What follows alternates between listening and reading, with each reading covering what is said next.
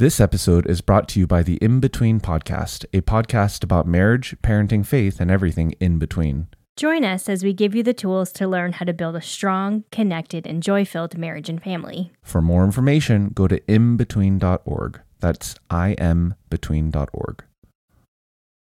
Hey everybody, Joel here.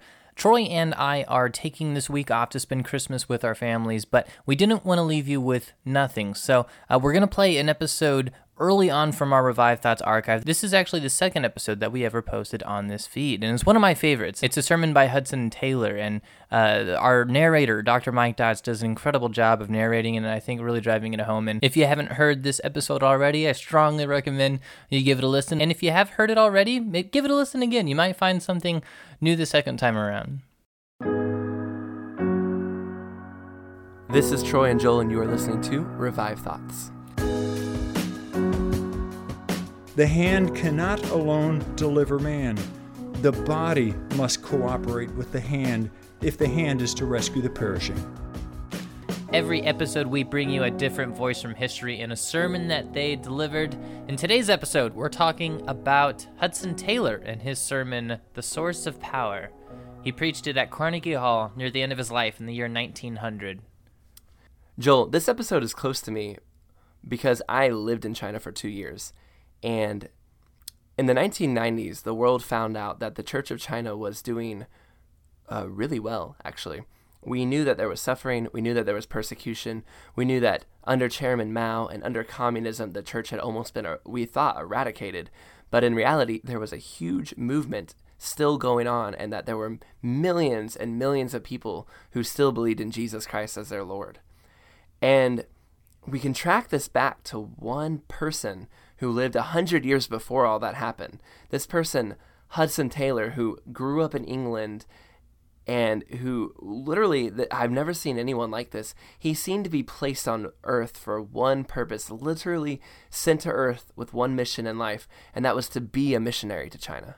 Yeah, when his parents were pregnant with Hudson Taylor, they prayed that God would use him to take the gospel to China. And it wasn't long after he was born and, grew into a young man that he made declarations of his own, of his calling to be a missionary in China. Yeah, when he was a young man, when he was an adolescent, he actually left the faith for a very short time, and he picked up a gospel tract, and he was really just reading it to kill time. He was bored one day, but by the end of the gospel tract, he had actually came to Christ, and in that moment, he goes, I need to be a missionary to China. He realized that's what God wanted him to do. And this was, or to remind you, back in the 1850s of England, this is in the middle of the Industrial Revolution, and he actually comes into contact with some other missionaries. They kind of inspire him, and he actually comes into contact with another preacher from our show, George Mueller, who also pushes him in this direction as well. Yeah, there's a great story that I love, possibly apocryphal. It might be true, it might not be. This legend of Hudson Taylor when he was training to be a doctor in China. He was examining this dead body that had a bad disease that killed it, and he got a cut on him. And the doctors said, go home and spend time with your families, get your affairs in order because you'll be dead by morning. The disease was that dangerous. It was that deadly. And Taylor supposedly was quoted saying, although I'd be happy to go and be with the Lord, I'm sure he has great plans for me in China to be a missionary.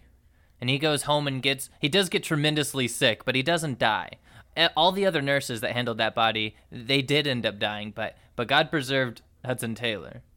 When Hudson Taylor arrives in Shanghai, he ends up in China during the middle of a huge civil war that was much larger than the United States of America's. It lasts for 14 years. It moves people, 100 million people out of their homes. It's the Taiping Rebellion, which was centered right around Shanghai in this entire region where he's landing, and it becomes the bloodiest event in the 1800s. Yeah, it's estimated that 20 to 30 million people died during this rebellion. 20 to 30 million people. And there's many layers to this rebellion and what happened to it over the years, but it was largely the cause of this religious cult that happened there was a man that believed he was Jesus's brother. And he took over several cities, and after he died, after 15 years of fighting, he had other followers that rose up and also claimed to be God and King, And eventually Britain and France had to bring in their forces to help stabilize Shanghai and keep it from going under. And it is in this era that a 21-year-old Hudson Taylor arrives and has to preach the gospel. I mean, imagine during that time what it would be like to try and tell people about Jesus Christ. I'm like, yeah, Jesus Christ. His brother's over there. No. The real Jesus Christ. And Hudson Taylor is so close to this war. He's so close to the action that he actually sends home a cannonball that just nearly took off his head. It was really close. He sends it back to England. He goes, yeah, this almost took off my head while I was preaching one day. And he becomes, another thing he becomes really known for is he becomes one of the first missionaries to dress as Chinese locals do and to wear their haircuts, to learn their language really well. He realized that nobody was coming to hear him speak because it was just a westernized European Christianity and they didn't see the point. So he decided to drop everything he could that made him look like a westernized European and come to them as much as he could as a Chinese person and say, look, we're the same. I get you. I have this really important thing about Jesus Christ I need to tell you. He instructs the other missionaries he works with to do that. He ends up founding this group called China Inland Mission, and he tells them, look, this is how we're going to spread gospel. We're not going to worry about bringing European stuff to them. We're going to focus really on the Jesus Christ and the gospel part of it. And this group, China Inland Mission, is still around today. They call themselves Overseas Missionary Fellowship now, and they're still a big mission organization in Asia. Yeah, several of his family members become missionaries to China, and even his great-great-grandson, James Hudson Taylor IV, is still to this day working with the ministry that his two greats and a great-great-grandfather organized back in China.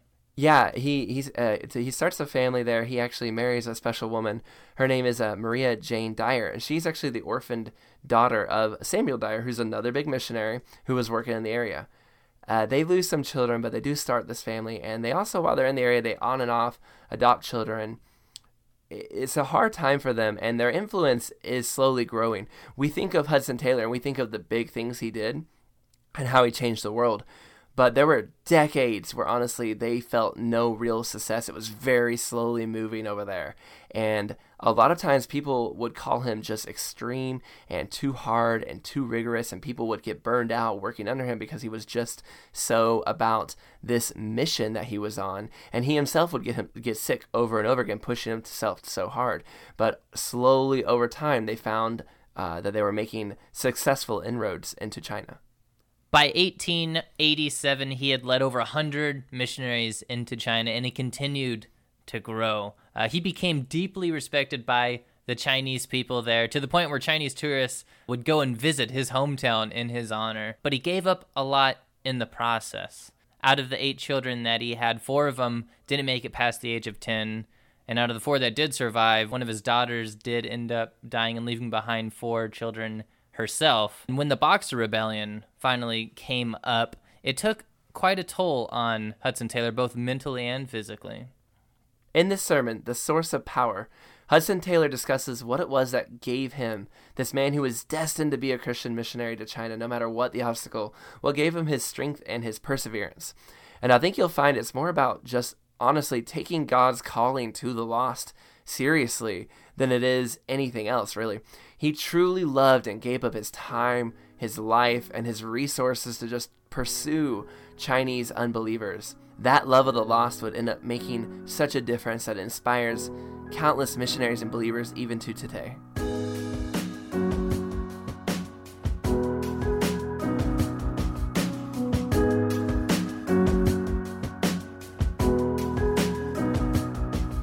Our subject this morning is the source of power for Christian missions. The strength of a chain is limited to that of its weakest link. If we connected with the source of power by a chain, the weakest link will be the limit to which we can take hold of it. But if our connection is direct and immediate, there's no hindrance to the exercise of the mighty power of God. God Himself is the great source of power. It's His possession. Power belongs to God, and He manifests it according to His sovereign will, yet not in an erratic or arbitrary manner, but according to His declared purposes and promises. God tells us by His prophet Daniel that the people that do know their God shall be strong and do mighty deeds, and they that understand among the people will instruct many. If it be ordinarily true that knowledge is power, it's supremely true in the case of the knowledge of God. Those who know their God do not attempt to do something, they just do them. We shall search the Scriptures in vain from Genesis to Revelation for any command to attempt to do anything. God's commands are always do this. His prohibitions are always do not do this. If we believe the command to be from God, our only course is to obey, and the action must always be successful. God's power is available power. We're a supernatural people, born again by a supernatural birth, kept by a supernatural power, sustained on supernatural food, taught by a supernatural teacher from a supernatural book. We're led by a supernatural captain in right paths to assured victories. The risen Savior, as he ascended on high, said, "All power is given to me in heaven and in earth. Go you, therefore, disciple, baptize, teach all nations, and look, I am with you always, even to the end of the age." And again, "You shall receive power when the Holy Ghost is upon you." Not many days after this, in answer to united and continued prayer, the Holy Ghost did come upon them, and they were all filled. Praise God, He remains with us still. He Himself is the power. Today, He is as truly available and as mighty in power as He was on the day of Pentecost. But has the whole church ever, since the days before Pentecost, put aside every other work and waited for Him for 10 days that power might be manifested? Has there not been a source of failure here? We've given too much attention to methods and to machinery and to resources, and too little to the source of power, the filling of the Holy Ghost. This, I think you'll agree with me, is the greatest weakness, has been the greatest weakness of our service in the past, and unless remedied will be the great weakness in the future. We are commanded to be filled with the Spirit. If we're not filled, we're living in disobedience and sin. And the cause of our sin is the cause of Israel's sin of old, is the sin of unbelief. It's not lost time to wait upon God. I refer to a small gathering of about a dozen men in which I was permitted to take part some years ago in November 1886. We in the China Inland Mission were feeling greatly the need of divine guidance in the matter of organization in the field and in the matter of reinforcements. And we came together before our conference to spend 8 days in united waiting upon God, 4 alternate days being days of fasting as well as prayer. This was November 1886 when we gathered together. We were led to pray for 100 missionaries to be sent out by our English board in the year 1887 from January to December. And further than this, our income had not been elastic for some years. It had been about 22,000 pounds, and we were led in connection with that forward movement to ask God for 10,000 pounds, say $50,000, in addition to the income of the previous year. More than this, we were guided to pray that this might be given in large sums, so that the force of our staff might not be unduly occupied in the acknowledgement of contributions. What was the result? God sent us offers of service from over 600 men and women during the following year, and those who were deemed to be ready and suitable were accepted, and then were sent out to China. And it proved that at the end of the year, exactly 100 had gone. Well, what about the income? God did not give us exactly the 10,000 pounds we asked for, but He gave us 11,000 pounds, and that 11,000 pounds came in 11 contributions. The smallest was 500 pounds, say about $2,500. The largest was $12,500, or 2,500 pounds. We had a thanksgiving for the men and the money that were coming in November 1886, but they were all received and sent out before the end of December 1887. The power of the living God is available power. We may call upon Him in the name of Christ with the assurance that if we are taught by the Spirit in our prayers, those prayers will be answered. God's the ultimate source of power, and faith is the hand which lays hold on God. And how important is that hand? If the contact of faith with the living God be to any extent broken, May it not again be true as in the days of his flesh when he could not do many mighty works because of their unbelief? How important is faith? And what is this so essential faith? Is it not simply the recognition of and reliance upon God's faithfulness? Is it not simply reliance on the fact that faithful is he who promised, who also will do it? With this faith and lively exercise, God may manifest himself as he never has done. We're living in days of wonderful missionary successes, but we may see far more wonderful things in days to come. Another important thought, a source of power, the church. It's not an isolated number of units, but an organized body. I can by no possibility get my hand 4 feet in front of my body. If my hand is to rescue a drowning man, the whole body must cooperate. Individuals have through the ages and are at present doing all that's in their power. But the church as a whole must rise to its dignity and realize its responsibility to go forward. We must all go into all the world and not confine our sympathies and interests to this sphere or that sphere of labor. Not only must the missionaries suffer in going forth from loving and beloved homes and their parents and friends and giving them up, but the church must go forward in self-denial to the point of suffering. Redemptive work, soul-saving work, cannot be carried out without suffering. If we're simply to pray to the extent of a simple, pleasant, and enjoyable exercise and know nothing of watching in prayer and of weariness in prayer, we shall not draw down the blessing that we may. We shall not sustain our missionaries who are overwhelmed with the appalling darkness of heathenism. We shall not even sufficiently maintain the spiritual life of our own souls. We must serve God even to the point of suffering, and each one ask himself, in what degree, in what point am I extending by personal suffering, by personal self-denial to the point of pain, the kingdom of Christ? The whole church must realize this. The hand alone cannot save dying humanity. The hand cannot alone deliver man. The body must cooperate with the hand if the hand is to rescue the perishing. Beloved, you whose duty it is to remain at home are equally sharers with those who go into the mission fields in this work. Yours the responsibility, yours equally to share in the reward when Christ is glorified and his kingdom is everywhere made known. It's a very important fact for us all to bear in mind that, as we've already been reminded, the command of the Great Commission was not given to a limited class. It was given to the whole church, and we all have our share in the responsibility. Let us then practically contemplate for a few moments briefly the secure basis of Christian missions and the sources and the channels of their power.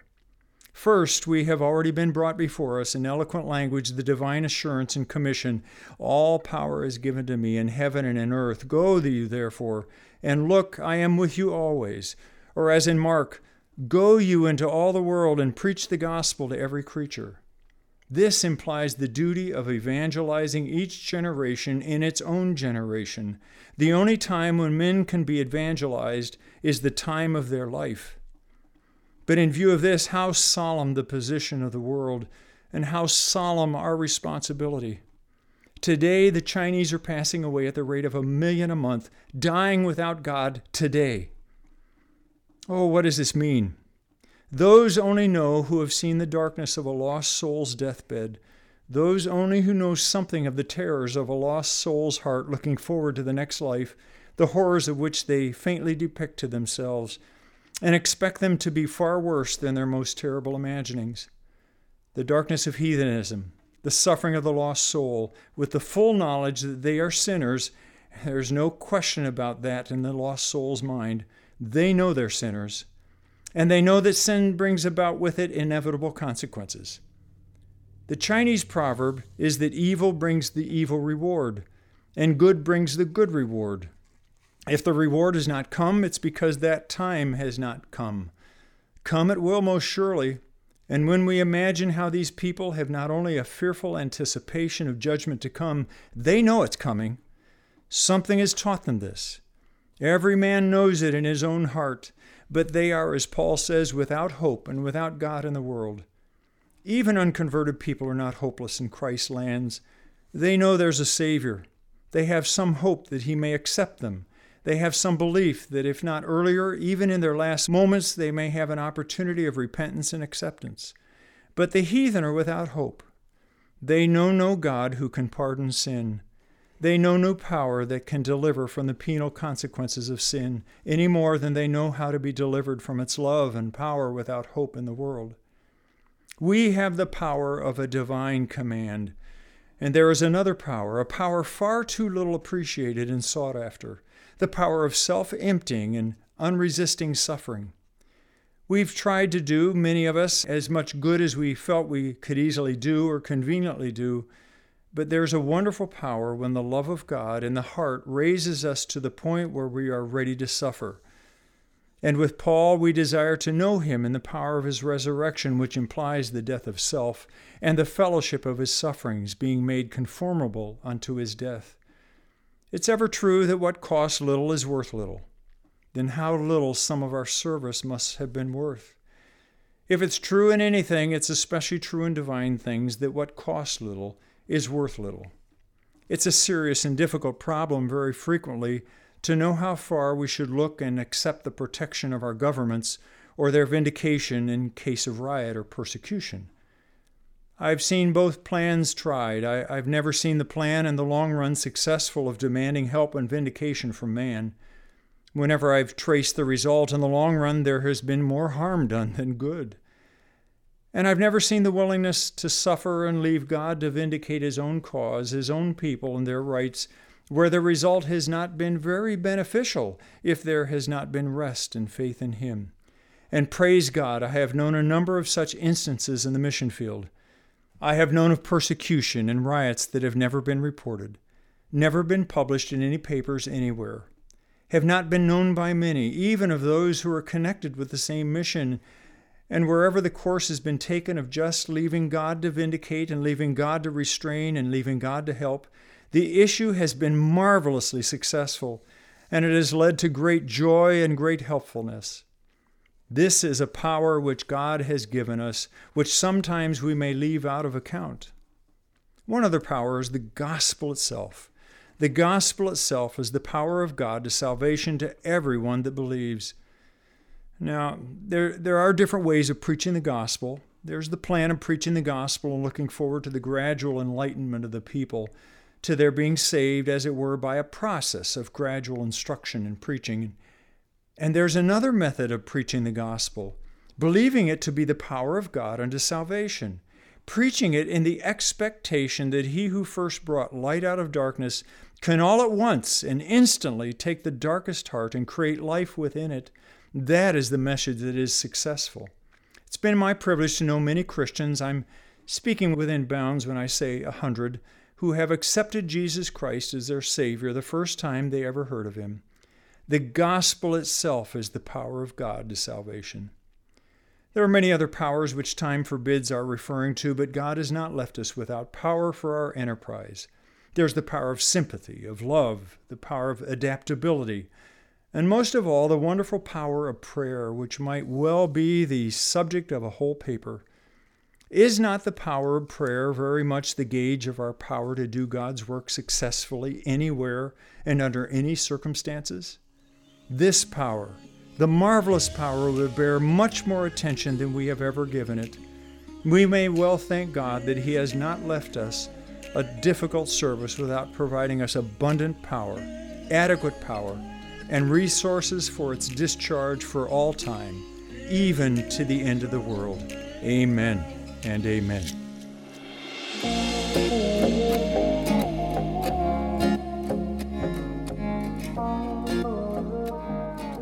Hudson Taylor, in a lot of ways, reminds me of George Mueller, who's someone else that we did an episode of Revive Thoughts on.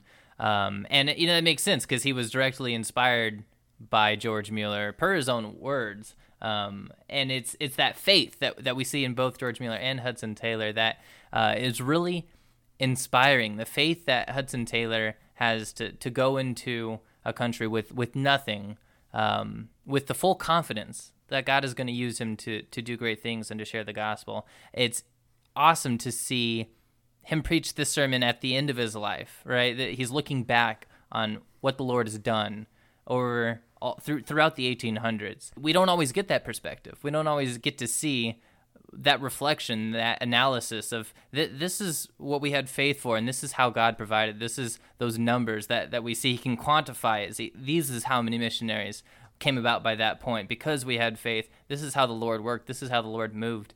And it's refreshing. It's encouraging to see. And I'm glad that Hudson Taylor got to see it towards the end of his life. You got to look back on and reflect all the ways that God used him and all the ways that God spread the gospel there in China. And how did he get so successful? Like, what was his thing? And he says he does something really unique. He doesn't have like a method. He specifically says we give too much attention to methods. We spend too much time looking at machinery and resources and trying to think up our own models. He just says we spend too little time waiting for the Holy Ghost, waiting for the Holy Spirit, just trusting in God.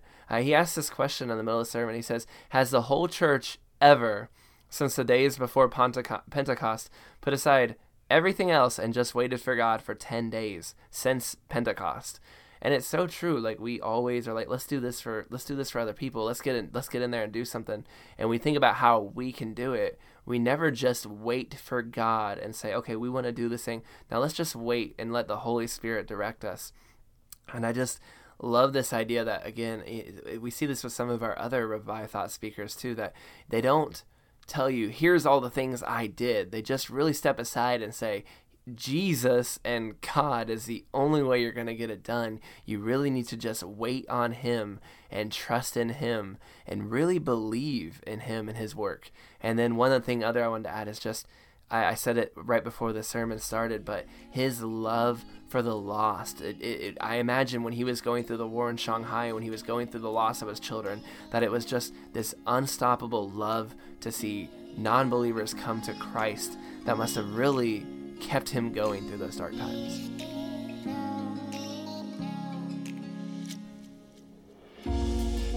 Today's sermon was narrated by Dr. Mike Dodds.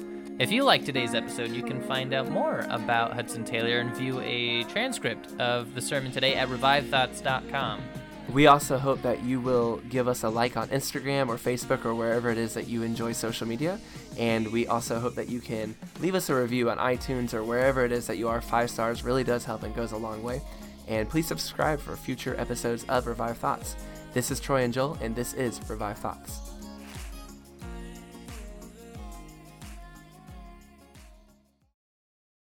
This episode is brought to you by the In Between Podcast, a podcast about marriage, parenting, faith, and everything in between. On the In Between Podcast, you will hear how to raise children that change the world, Ideas to keep the romance alive with your spouse, how to not hate your in-laws, ways to save money for your next vacation, and how to use the Enneagram in your relationships. Join us, Daniel, And Christina M. as we give you the tools to learn how to build a strong, connected, and joy-filled marriage and family. For more information, go to inbetween.org. That's imbetween.org.